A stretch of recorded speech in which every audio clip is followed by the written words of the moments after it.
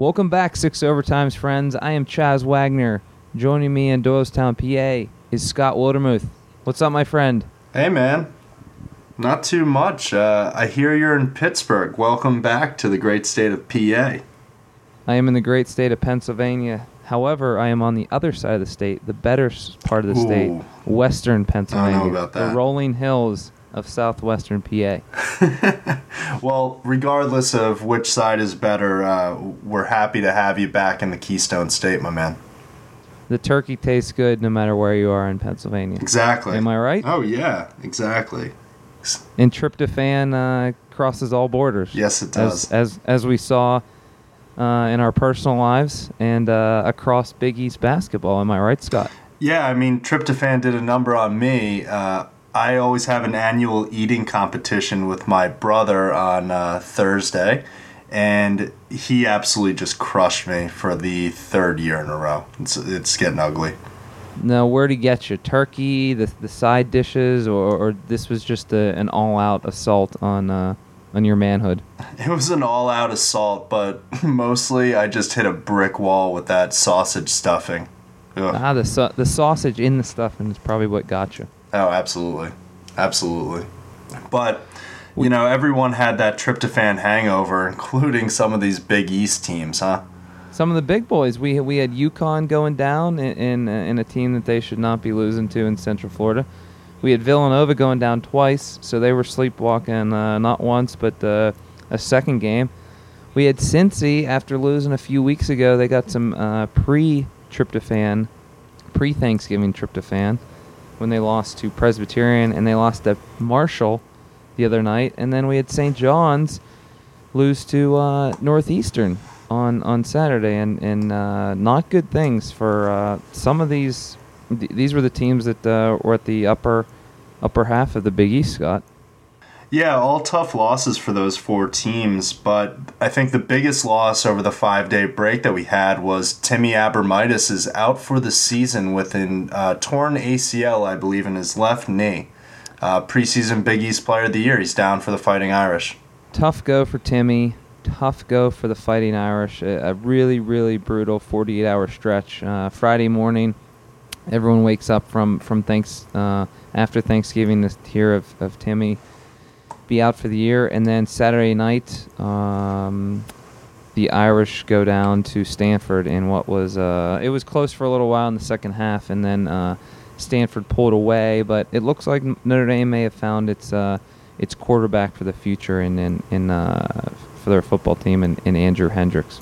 Yeah, well, how do you think the Abramitis injury hurts the Fighting Irish going forward? I think it's probably the team that could least afford a big loss like this was the Fighting Irish. What do you think? Yeah, when we were looking at last week when they played in the CBE Classic against, when they went down in a blowout to Missouri, and then they lost the night after that to Georgia, you got the sense that these guys those first four games were just waiting for Abramitis to come back.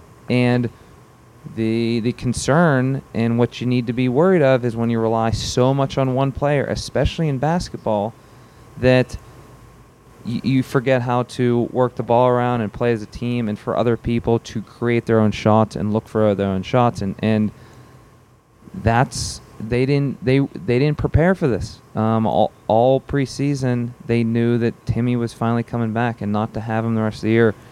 I think it's Mike Bray is always known for 21 years, Scott. I mean, that's 20. You know, he gets 20 wins. Yeah. I don't see that happening this year. Yeah, and it's going to be a tough go for the Irish this season, but I think in the long term, if you look a year or two out from here, it's going to help Jerry and Grant and Erica Atkins really develop as players that can stand on their own 2 feet. So hopefully the development of those two guys this season will overshadow the loss of Abramitis this year. Yeah, and you always see when great players go down in Pittsburgh here with Pittsburgh sports. When Sid Crosby went out, it sucked. Nobody liked it. But the other guys, the role guys, by necessity, they are forced to step up and grow and mature. And hopefully that happens with Eric Atkins and Joey Grant and some of these other guys, I mean, they just have to if they want to be relevant in the Big East. But a team that really tough news for the Irish, but a team that nothing but positive things from this Thanksgiving weekend to take from it is Syracuse. They won the preseason. Man, they're good. They are damn good. We keep talking about their bench, and we saw that was apparent they were playing at the Garden, and I have never seen this many preseason games being played at the Garden, Scott.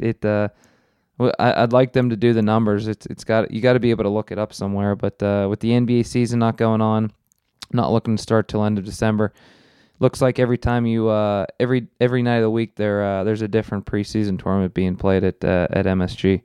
Yeah, they're taking advantage of such a fantastic venue where you can get all the lights on and all the cameras rolling, so you get the best talent in college basketball on TV as frequently as you possibly can. It's really tremendous.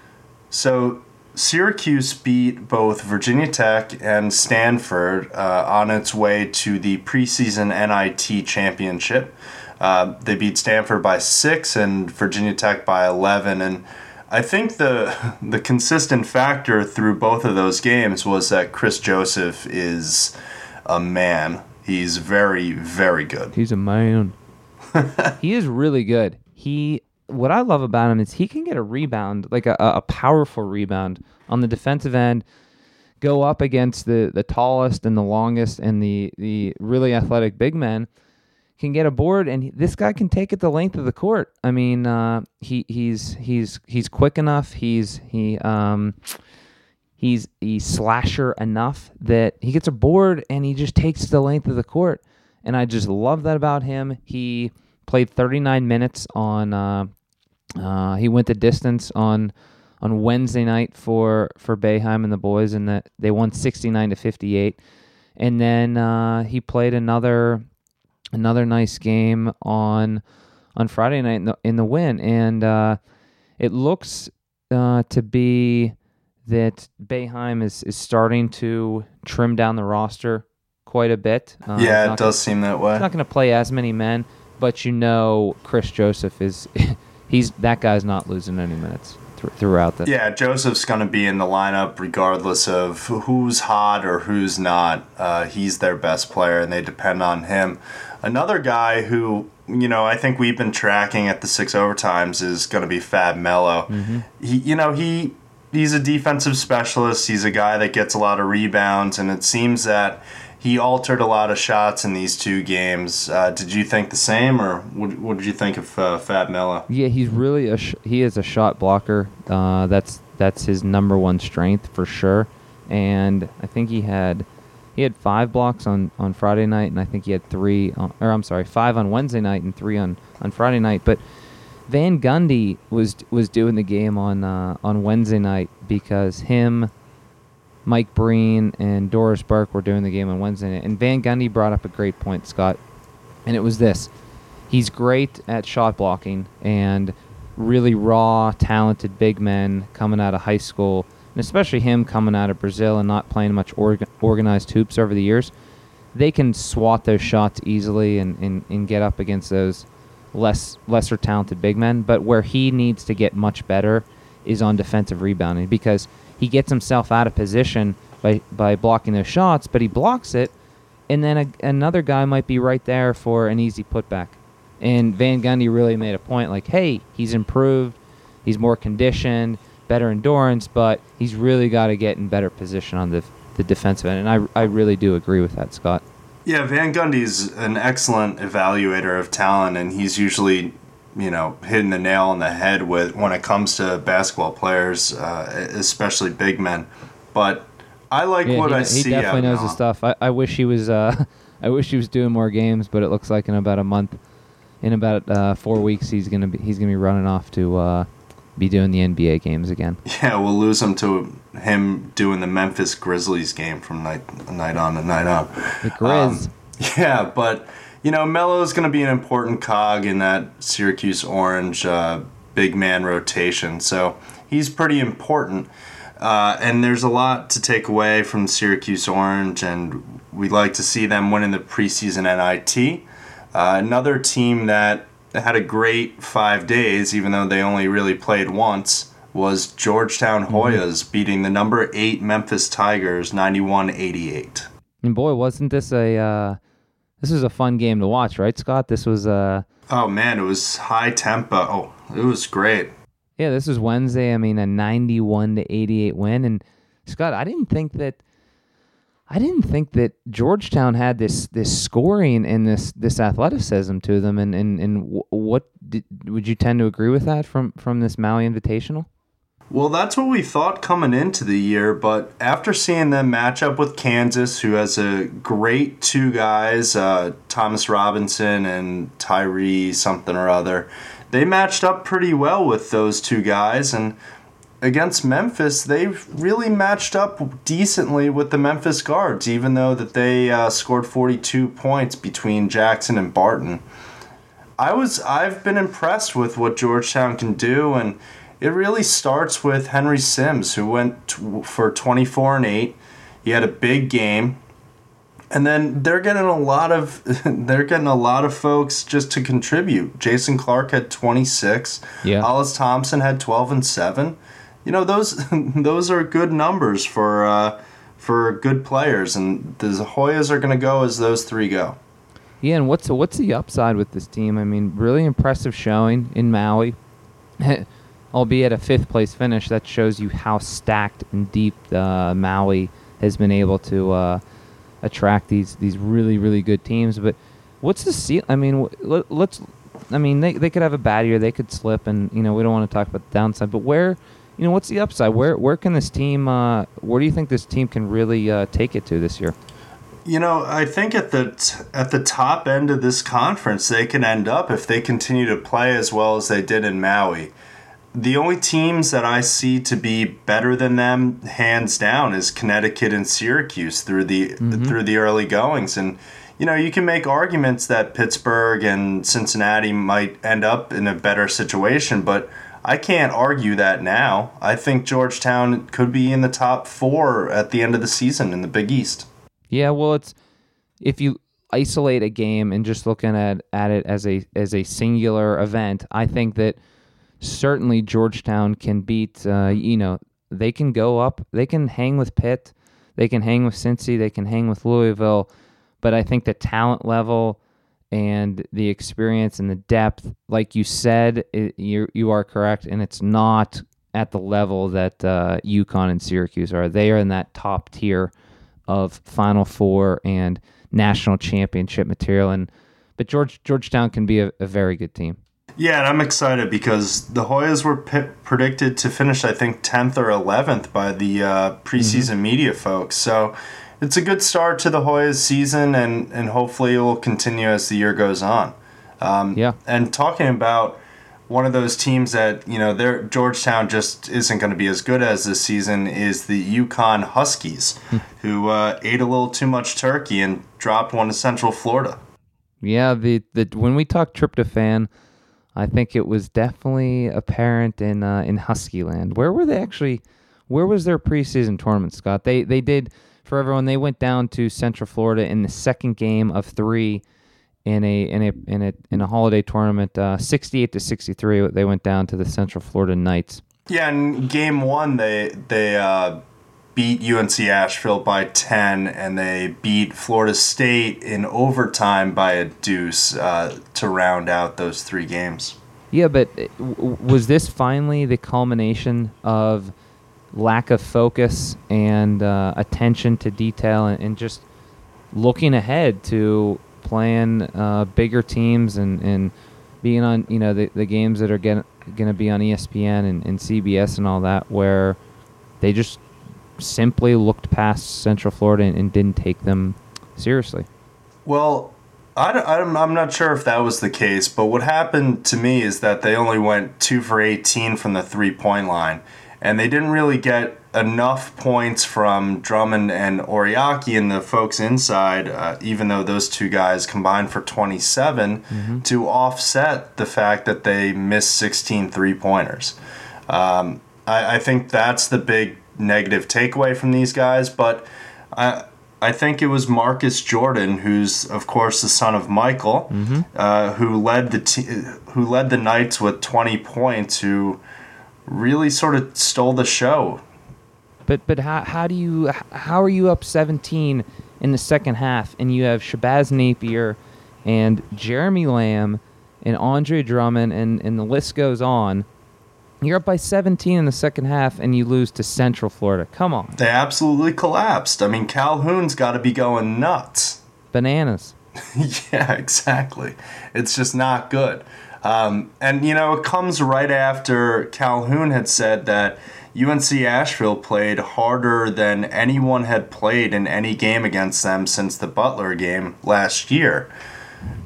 Maybe they got tired out from the win against Asheville, but UNC Asheville beat them up. Tough. They just couldn't recover from UNC Asheville. Yeah, it's hard to believe. But after the Central Florida loss, they barely got away with a win against Florida State, and they needed 3 free throws from Ryan Boatwright, who hadn't played a single game this season, with less than 10 seconds left to tie the game and force overtime. But you gotta like the debut of this shifty, quick little guard, 6-foot freshman from, where is it, Scott? It's from Aurora, Illinois, where Wayne's World was formed over there. Yeah. I don't know how big of a fan he is of Wayne's World. I hope a big one. A big one. Everyone talked about how talented he was. We saw him. Ice cold veins. He hit 3 free throws? Yeah. He was to the line, hit all 3 free throws with 7 seconds left in his first college game. So I'm pretty pumped, as you are as well, Scott, to see this guy throughout the year and compliment Shabazz and Jeremy in the backcourt. Yeah, it's like the rich getting richer. Mm-hmm. UConn might have the best guard tandem in college basketball, not just the Big East. And when they get Ryan Boatwright here as a third guard off the bench to spell either of them, I don't really think they lose too much, which is crazy to say. Yeah, if they had him they may have Boatwrighted their way past Central Florida. I see what you did there. If they had him the other night, I think you would have. Little Wayne's World magic and boat riding would have done it, but yep. Tough loss for UConn, but another team in the Big East had several tough losses, Scott, and that was your Villanova Wildcats. Yeah, I feel like I'm the boyfriend of the girl who keeps beating me up, and I keep going back to her. I keep thinking Villanova's going to pull away and get a couple wins, and then they're just terribly disappointing. They started the 5-day group with a 25 win over UC Riverdale, which really wasn't very close. And then they went in and lost to St. Louis by 12, 80-68, and then they followed that up with a 1-point loss to Santa Clara. Santa Clara went on a 10-0 run to close the game to get the W there. It was an ugly 5-day stretch for Villanova. Ugly. And I totally forgot that Rick Majerus was coaching until I saw that when I was looking on the Big East page that Rick Majerus's sweet little picture was on there. And this wasn't even a game, Scott. Yeah, St. Louis, the Billikens controlled this throughout, and they hit 14 3-pointers? Yeah, and that was on the Wildcats. I mean, how I haven't heard a thing about St. Louis this in the preseason, and I didn't hear anything about them being sharpshooters or deadly from behind the arc. 14 threes is purely I can't even fathom that. Yeah, and to me the big difference in this game is that St. Louis shot 14 3-pointers, but the points weren't really made up by Villanova in any other instance. They didn't come close to making that amount of threes or didn't get to the line enough to really counteract that. And it's sort of a theme of the 2 games that they lost here that they let both teams shoot, I think, 25 of 52 from 3-point line, and it's going to be hard to win games when you let up that many 3-point attempts. Yeah, and then the Santa Clara game, I saw that Steve Nash tweeted out he was congratulating his boys for the upset victory over Villanova. Steve Nash, just a great point guard for Santa Clara back in the day.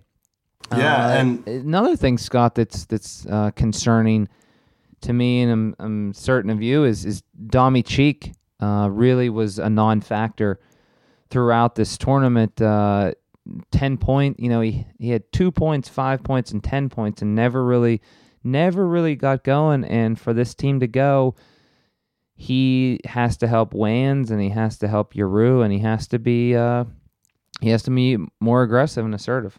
Yeah, I couldn't believe that he just didn't show up in either of the first two games, and he made an appearance in the third, but they're going to need scoring out of someone, and he's the guy. I don't understand how he's not... Yeah, exactly. But I don't understand how he's just disappearing, and when you don't get the kind of production that Villanova was hoping for from Javon Pinkston, or if Hilliard isn't around and scoring a ton of buckets, they really need Dom Cheek to be that third person, or probably the second guy.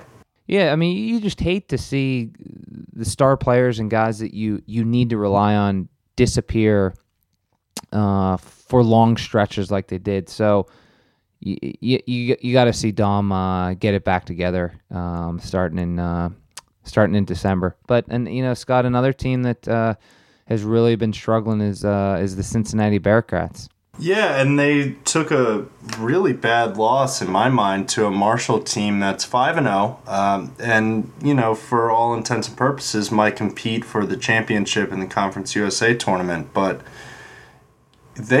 Cincinnati has got to start putting teams away. And the thing that's the takeaway for me is they're getting zero production out of their bench. And I don't know if they're going to be able to get away with wins at a consistent basis if they're only getting 6 points from their bench players. Maybe James Sutherland and Michael Carter-Williams and Mookie Jones from Syracuse, these guys are only getting 5, 6, 7 minutes a game. I'm sure they would gladly take an offer from Mick Cronin and the Cincinnati club to go and play in Cincy and get 20 or 25 minutes. Because that would help everyone. Absolutely. That help everyone. These guys want to see playing time. Boeheim's not providing it to him. It's clear now. You can see him filling out his rotation. Send him out to Cincinnati and get these guys on the court, because whoever's trying to do it in Cincinnati is clearly not working. Yeah, and Cincinnati was down by 5 with only a minute left in regulation, and they cut it and forced the overtime, and he likes seeing that. But in overtime, Sean Kilpatrick had the ball going to the lane with 20 seconds left to tie it, and he turned the ball over to this guy Pitts. And it was a hard thing because it was consistently an issue for the Cincinnati backcourt against the Thundering Herd backcourt. The Thundering Herd. Now, we always say we need more from the bench. But my question for you, Scott, is this. Is Yancey Gates not is he not reaching his full potential? He puts up a good 16-7, 17-8, game in and game out. Is this guy good enough to start getting up? You rarely see him have a 20-point game. And I think with his body and his size and his skills and his maturity, him being a senior now, I think he's got to notch it up another level if this team wants to be who they were hyped up to be to start the year. I always think it's part of the team atmosphere that everyone needs to pick up the slack, and that includes Gates going from what his regular box score line is 17-7 or whatever to 22-8 or 22-9. I think that's very important, but everyone's got to be able to pick it up, and it's not just Yancey Gates, and it's not his reaching his maximum potential that is keeping Cincinnati down to 4-2 so far. Yeah, they. But I would really want to see Yancey Gates elevate his game and get to where get to where I think he can go, and where Mick Cronin, I think Mick Cronin really wants to see a little bit more production out of him. Another team that, they're disappointing. They showed flashes of brilliance in spurts, but really disappointed. Consistency is not their strong point, and that is the St. John's Red Storm.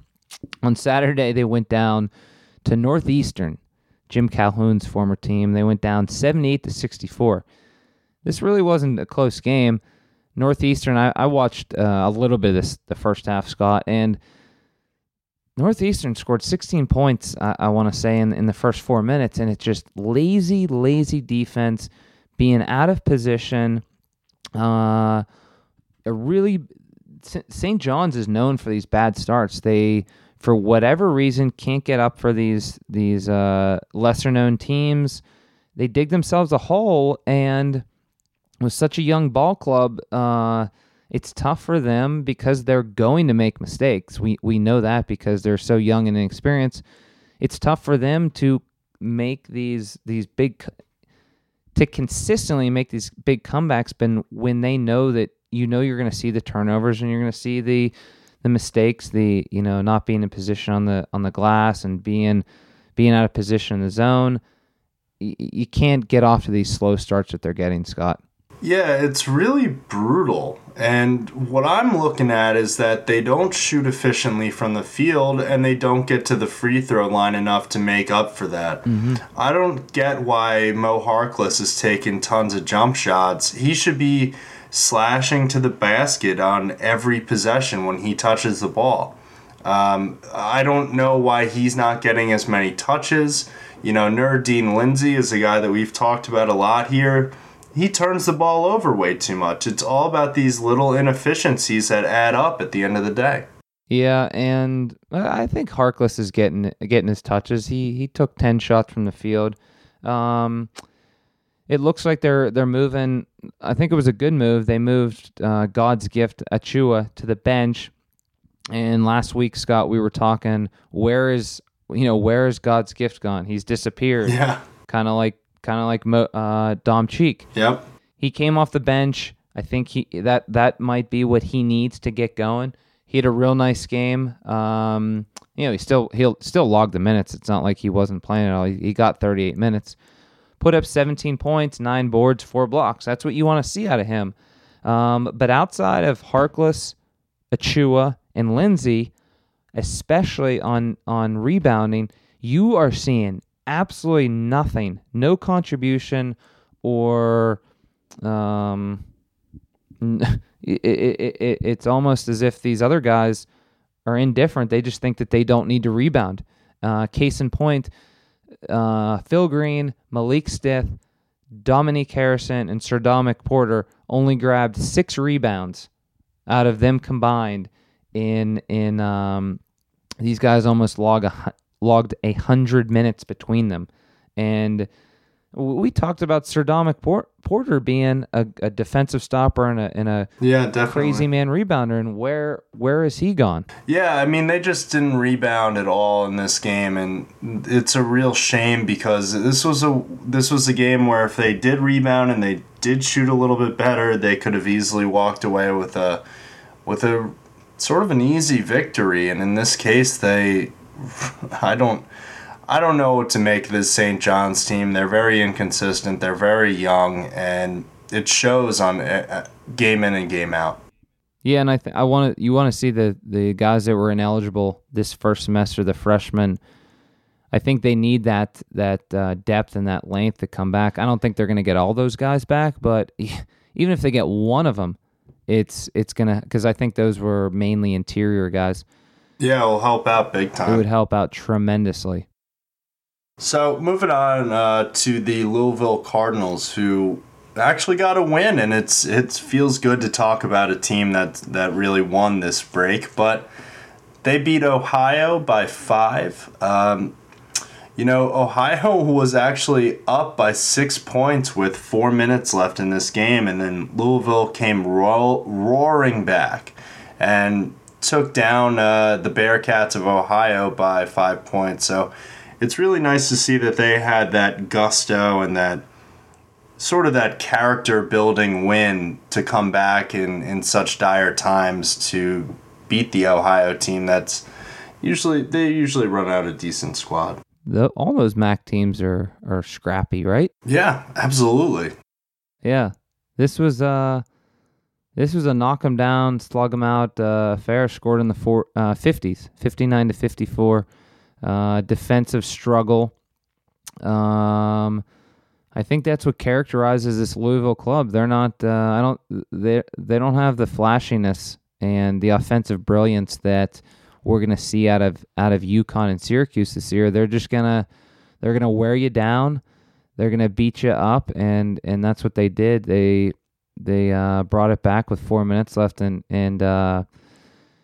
pulled it out. And it's nice to see that Peyton Siva came back from injury. I don't think he played that well, Scott, but no, he didn't. But he's important to have a guy out there to be their leader behind Couric. Absolutely. And with all these injury issues, can they win? They're able to come back and beat Ohio and beat Butler from last weekend. But with these injury issues and depth issues, are they going to be able to get past the really good ball clubs as the year goes along? I think they certainly have a very good chance to. They have a great team. It's very deep. It's not as deep as Syracuse, but it's probably deeper than any other team in the Big East. Shane Bennon's been really good so far. This guy Dang had. I think you definitely botched his name. I think that's just. I think that was your first stab at it, and you weren't successful as yeah, it's not going to be an easy one. We might just call him Shane by the end of it. But I know Dang had 10 offensive rebounds, and he's been a force so far. And Kyle Kuric's been someone who's just been Mr. Consistency for that squad. And Siva's going to be a guy that they really need to be the guy at point guard. And I think he's well on his way to doing that this season. Yep, everybody needs the guy. Exactly. And Pitt, moving on, Pitt, another ranked team that took care of business, and it's all, as we've seen this early in the year, they don't have to look pretty because enough teams are going down that all you need to do is take care of business and win. I don't care how it happens, where it happens, how it's done. At the end of 40 minutes or even overtime, you need to win. And Pitt did that against Penn. They won 78-58 on Wednesday night. And then last night, which is Sunday night, we're recording this on Monday morning, Pitt beat Robert Morris, which is a Pittsburgh foe of theirs, Bobby Moe, as we call around here. They beat them 81-71. And the themes that I take out of these two games, Scott, were this. Lamar Patterson was on a 2-game suspension for violation of team rules. Not good. I always want to know. It's very ambiguous and bland. I don't know what it was he did. I'd really like to know what the violation was because I always I'm curious like that, and I just want to know what are the good team rules violation stories that you've seen over the years. I mean, what ones are amusing to you? Well, I think they're all amusing. I can't think of one off the top of my head that I remember to be particularly amusing, but a lot of them are just those, they get caught smoking weed in the dorms or something, Yeah, two-game suspension, slap on the wrist. It was probably nothing too serious, but it's just being stupid and undisciplined, and you'd like to see him. Especially Lamar, he was playing so good, and I would hate to see this be him regress, and he was taking steps forward. You would hate to see this take him back anyway. So that was one thing. And you got him sitting out for a suspension. You got your man Dante Taylor, who's acting like he's 70 years old, sitting out with a migraine. He is. I can't tell if he's 70 or 60, but he's approaching retirement age because last year, as Scott and I were talking earlier, he had some sort of itis. tendonitis, arthritis, something with the knees, and for a dude that's 19 or 20 years old, that really shouldn't be happening this early on. And then he's got the itis. The itis. And then this last week, these last 4 or 5 days, Dante was out with migraine headaches. And I'm sure they were painful. I'm sure that they were I've never really had migraine headaches, so I can't speak on it, but it just sounds like oldness and his body's breaking down and he's 20 years old. I mean, come on, Scott. Yeah, I know it, but a guy that was really impressive, who's also, 18 or 19 and acts like youth that. Youth has been served. Is Kem Birch. He had a nice game for you guys. Yes, and do you know what the definition of birch is? I believe it's a type of tree, right? Yep, it's a slender, not only just a tree, it's a slender, fast-growing tree. Ah. And that's just like Kem Birch's game. These last few games, he had a double-double. His first double-double of his career. He notched 15 and 10 against Penn the other night. Nice. At the Palestra. And then last night against Bobby Moe, the guy had 6 blocks. So showing a little bit of Fab Mello-ish with the shot blocking ability, showing some scoring production against Penn, which we haven't seen from Dante Taylor. So he's slowly but surely morphing into that player that we all were hoping for. And you want to see Dante come back, but I'd be more than willing to see Kem keep playing as he does. Yeah, the Panthers really took care of business by beating Penn and Robert Morris, and a team that also sort of took care of business was the DePaul Blue Demons. They went 2-1 in their 3-game stretch. They lost to Minnesota by 86-85 in their opening game, and then beat Texas Tech 76-70 and Arizona State 68-64. Yeah, Scott, you can't ask much more from DePaul with the struggles that they've had the last few years, right? I mean, they played all Power 6 conference teams in Minnesota, Texas Tech, and Arizona State. And for these guys to come out 2-1 after this weekend, I would have to say, just as we talked about Georgetown, even though they ended up 2-1 and they took a 5th place in Maui, I would consider this weekend weekend a success for the Blue Demons. Oh, certainly. And, they probably should have beaten Minnesota if not for an iffy offensive charge call on Cleveland Melvin as he was going up to take the lead with 14 seconds left. Mm-hmm. DePaul really led most of the way until about 9 minutes in the second half. They were up by about double digits, and they were in it. They could have won it, and we like to see that from a team that we really didn't expect too much from in the beginning of the season. But they're getting contributions from everyone, led by Cleveland Melvin and Brandon Young, who, they're just going to work every single game, and I think that's the main takeaway from these 3 games. Yeah, and what that 14-point collapse, was it a series of turnovers on DePaul's side? Was it they started raining in threes on the Minnesota side? Was it dumb fouls?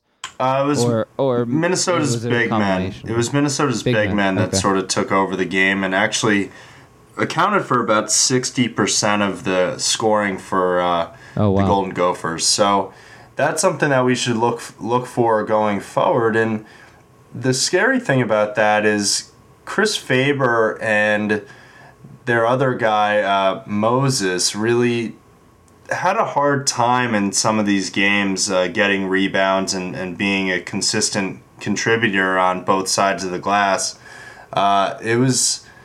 They need to be able to rebound and score from the low post, both of them, and it wasn't a consistent deal. So another team that somewhat kind of took care of business, you could say that, was the South Florida Bulls. They beat who was on their schedule while they weren't very good. They got it done. They beat Georgia Southern 66-46, and then they beat Florida Atlantic over the weekend 68-55. And a few things of note from these guys. Augustus Gilchrist, Scott, is still out with that shoulder injury, which is, it's good that they're playing these types of teams because they don't need him to close out these teams. But I gotta be concerned with the Bulls not having Gilchrist. Yeah, Gilchrist is our most important player. You like to see that they won these 2 games that they were supposed to win with Gilchrist, even though he wasn't in the lineup. So I do think that when they start playing harder opponents and better guys, bigger guys down low, USF is definitely going to struggle with that. But for now, let's see if they can just survive, Exactly. And they had Anthony Collins, a little freshman point guard, debuted the other night, and looks like he's going to be their best disher, the best assist man for these guys. So it's going to be good to give Levante Doherty and especially Blake Nash, it looks like, rather than him play the point, it looks like Anthony Collins is going to play the point, bringing the ball up the court, and allow Nash, who is emerging as more of a scorer than a passer, to play that off-guard position. So it's nice to see, even though Gilchrist went down, they added, someone over the last week. Yeah, I think that it's really great to have another guard for these guys because I think to be frank, they're going to need it. And Victor Rudd he's my bugaboo at this point. He's just so inconsistent in his shooting, but he keeps putting up all these big, gaudy numbers. He had 17 points in their opening game against Georgia Southern, and he put in 11 against Florida Atlantic as well. But he's bothering me. Yeah, he's the all bugaboo team. I think we're gonna have to compile that one, and I think Nuruddin Lindsay will be on. Yeah, I think so too. He kind of reminds me of a peacock as well. Oh yeah, kind of like those. Yeah, kind of like those St. Peter's Peacocks who went down to Seton Hall. It was a battle of Jersey schools. I believe northern Jersey schools. Yep. I think St. Pete's is up there around the hall. Tough game for the Pirates. It was a 63-54 affair. We can just put this thing on robot and on recording. What am I going to say, Scott? Every single time when we get to these Seton Hall guys. Well, you need a double-double out of Herb Pope, baby, and you got it. Guess what? He got it. Yes, sir. And that's why the Seton Hall Pirates won. Herbie had a nice game with 16 points and 14 boards, 6 of them offensive. He won Big East Player of the Week. I don't know when that actually came out, but it was nice to see him get some hardware. Got some respect. I like it. Actually, you probably don't get hardware for that. Maybe get a little certificate, maybe. Yeah, maybe a belt or something. Be nice. What, like a WWF belt? Yeah, I the reason I said that was because the Aaron Rodgers commercial was on so much this weekend, the State Farm commercial, and my little cousins and other people were asking why he does that move. Why the move's made, and he does that after he scores every time. So that just made me, when people win things, a belt is sometimes handed out. I think that would be awesome. The Big East should start doing that. Yeah, well, the Fighting Fuquans really took it to St. Peter's and got a 9-point win. So we like to see this from, I think, my favorite team in the Big East this season is going to be Seton Hall. They're an underdog squad with guys that I can get behind, and Jordan Theodore had a not so great of a day, huh? Yeah, he can get to the hole, he can get to the rim. He's not always going to make the shots, but he did have 10 assists, 5 turnovers that came with it. He generated 3 steals, so the guy can do a lot, good and bad. He can create his own shot. He can drop it down low to Pope, but he's going to make some mistakes along the way. This team, what you're getting. I don't think they're going to be great, but that Herb Pope is going to be a monster down low. That Theodore is going to be wild and reckless all over the court, and Fuquan is going to be the Fuquanator. Yes, sir. And I I think we can really be creative with some nicknames with this guy. What are some of the ones that you're thinking of? I just like calling them the Fighting Fuquans. I think that's really good. So you're saying that the team in general? You're branching absolutely. outside of just Fuquan. Oh yeah, but it's definitely got to be something with the Q, you know? Yeah, I like maybe the Q factor. I like the Fuquanator, maybe his Fedwinness. Fuquan Fire, the Fedwin Reserve. I like Fuquan Fire. That's a pretty good one. Okay. Well, and then Jordan Theodore, he had some humble pie this Thanksgiving, as he tweeted out the other night. I played like shit, but we got the win. So, hey, if the guy doesn't have a good outing, he'll be the first one to admit it on the Twitters. Yeah, and he's taken that senior leadership role, and you like to see someone taking accountability for what happened in the game. And someone who seems like they aren't taking accountability is Bryce Cotton for the Providence College Friars. He had 6 points in 2 games over the 5 days that we had off, which basically led to 2 losses, to Iowa State 64-54 and to Northern Iowa 79-62. The Iowa State game was close for quite some time, all the way down to the last couple minutes, but the Cyclones sort of pulled away at the end, whereas the Northern Iowa Panthers really just took it to Providence from the beginning, and that game wasn't very close. Yeah, that's really concerning about Bryce Cotton, Scott. And do you see any reasons why? Was it one of those preseason tournaments where they're on the road? It's a different setting. He wasn't comfortable, or is this going to continue throughout the year? Well, in the second game, he really just didn't shoot that much, and in the first game, I think he only went 2 of 8.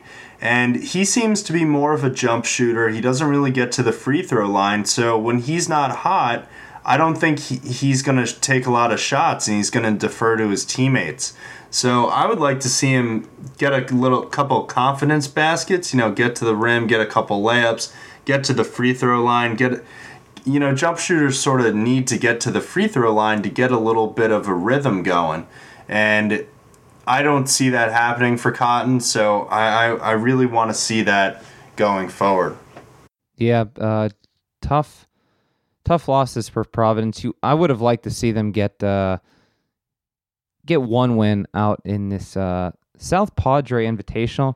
It sounds like it's a tournament that is in the Caribbean, or it's one of these tropical tournaments in Maui, or it's probably on South Padre Island, the Virgin Islands. But this is out in Iowa. Very misleading tournament. When these kids thought they were going somewhere special and warm for the holidays, oh no, they were going to Iowa. Yeah, not good. A little bit of misadvertising for this tournament, but absolutely. And another team, Providence struggled. Another team that's really hurting and not looking very good is Rutgers. Rutgers loses to Richmond, 58-53. This is another team, along with St. John's, that is known for slow starts. They trailed 17-2 after starting the game, going 1 for 12 from the field. That's awful. Any young team that digs themselves in these kind of holes, it's so hard to recover because these guys make mistakes and turnovers, and they're not good at they're just really not good at scoring, Scott. And these guys are, I haven't watched much of them, but I'm not excited. These guys are boring. I hate to rip on them, and they're just not a fun team to watch, and they're not good at scoring. Hey, listen, you got to get excited about Big East basketball, whether it comes in the form of the Connecticut Huskies or Rutgers Scarlet Knights. They don't score particularly well, but they are a fun team to watch. I like getting behind. You think they're fun to watch? I do. I like seeing the effort out of Gilfitas Baruta, night in, night out. I like him scraping for rebounds. Mac and Dane Miller on good nights can get to the rim if they choose to. Unfortunately, the two of them and Eli Carter just settle way too many for outside jumpers and hope that the balls go in the basket. And, there is a takeaway that's positive from this game is Richmond's a pretty good team, and they were up 17-2, and Rutgers cut it to a 5-point deficit at the end of the game. I think there's something to be said about that. You're right. Yeah, come on. They'd be a fun team to watch if they had won 58-53. But when they're on the losing end of a 58-53 game, I'll watch some other games. Hey, at least we know Mike Rice is getting fired up.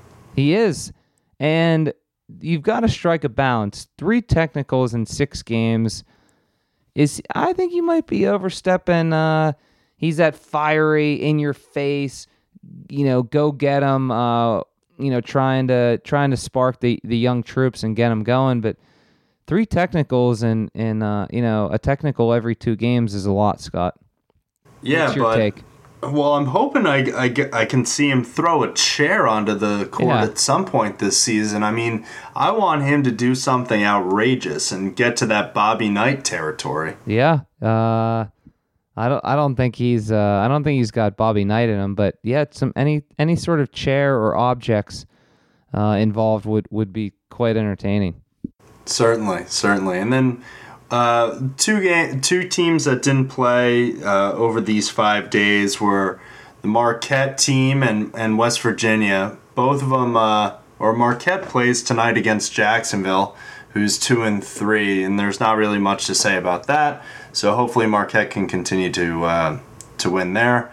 And West Virginia played Pitt in that backyard brawl football game on Friday night, and it was one of the uglier games that you could watch on the docket over the 4 days of tons of football from Thursday to Sunday. Yeah, pretty gross. I was here in Pittsburgh watching the game, and all the Pitt folk, Pitt alums are fed up and disgusted with Tino Sinceri's play, the quarterback for Pitt, and it's Todd Graham.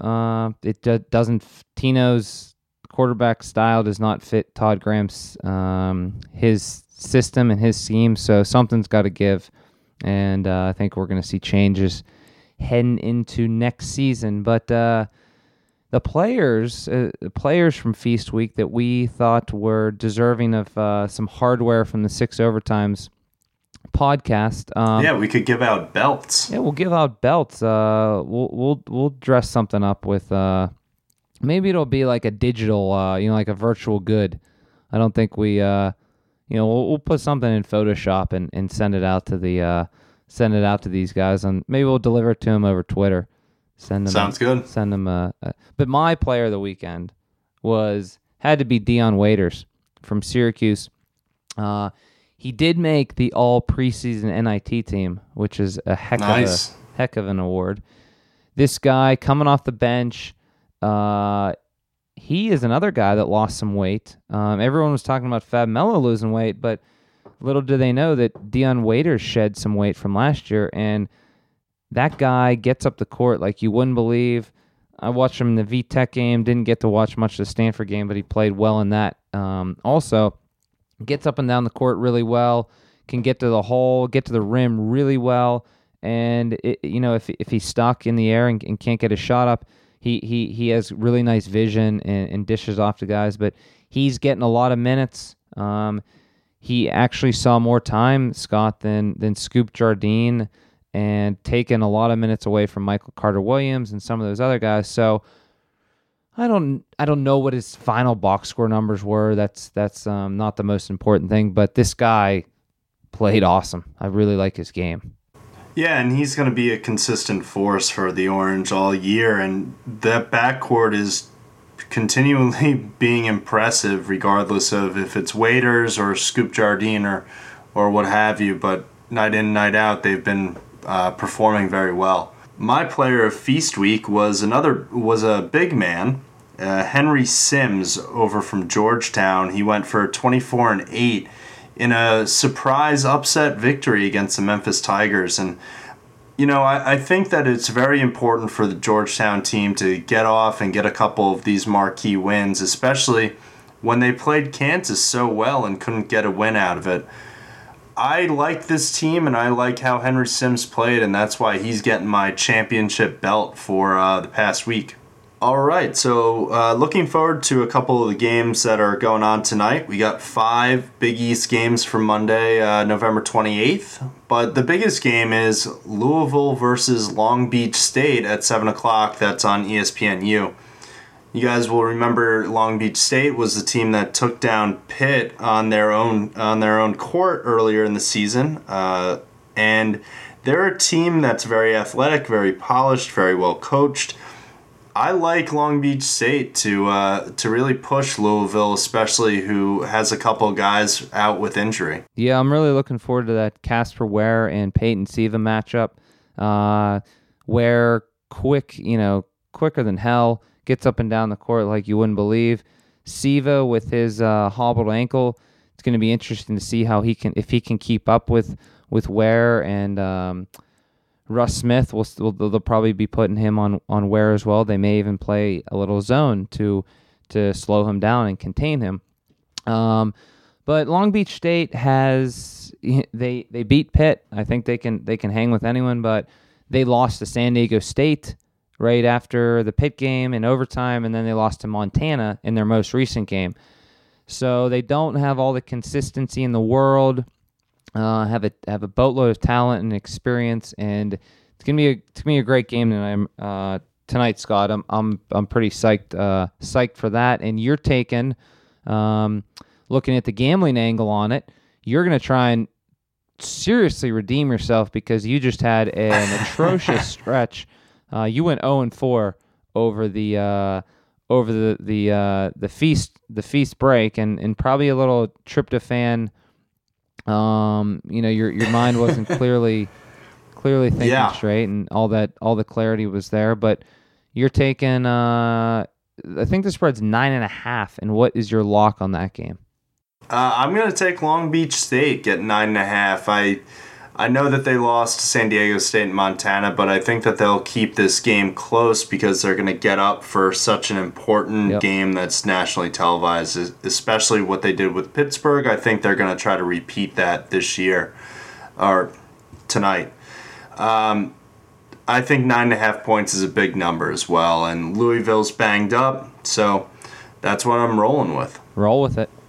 Yeah, hopefully I can get back on the wagon and get a couple wins here. Never want to fall off the wagon. Yeah, well, thanks again for stopping by the 6 Overtimes podcast. We here are on the wagon at 6overtimes@gmail.com. You can also visit our website at 6overtimes.us and find us on iTunes under the podcast section. We're also on Twitter at 6Overtime, so feel free to hit us up at any point with what we're talking about. Just if you have any questions, you want to talk Big East hoops, we're here for that, and we'll gladly talk about it. All right, thanks again. For Chaz Wagner, I'm Scott Wildermuth. Peace. Later.